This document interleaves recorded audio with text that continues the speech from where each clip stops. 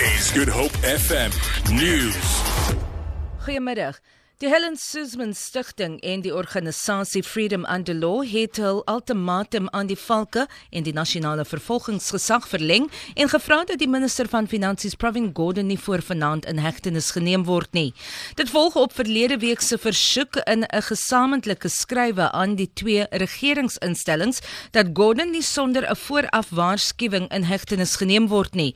Die Helen Suzman-stigting se direkteur van regsdienste, Antony Francis, sê hulle is tans besig met samesprekings met hul regsverteenwoordigers en hoop dat die vervolgingsgesag en die Valke op hul brief sal reageer.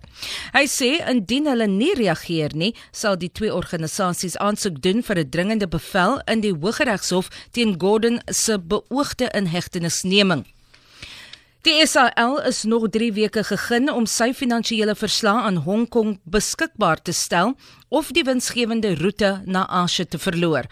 Hong Kong het vroeër 6 September as sperdatum gestel waarop SAL sy verslae moet indien. Die lugdiens, wat nou tot 30 September het om sy verslae in orde te kry, het die afgelope 2 jaar versuim om sy jaarverslae in te dien en loop die gevaar om weens sy skuld nie sy verpligtinge te kan nakom nie.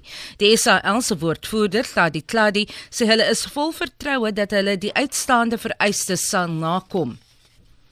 Die ANC se sekretaris-generaal Gwede het die memorandum van die organiseerders van die veldtog Beset Letoile-huis by die Beyersnoordplein in Johannesburg in ontvangs geneem.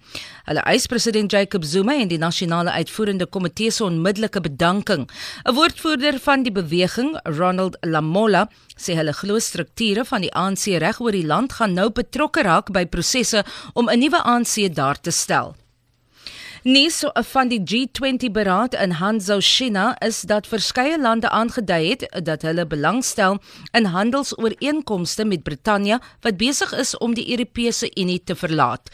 Brittanje se eerste minister Theresa May sê dit sluit leiers van India, Suid-Korea en Singapore in, wat almal gesê het hulle sal samesprekings verwelkom oor die opheffing van hindernisse in handel tussen hulle lande en Brittanje.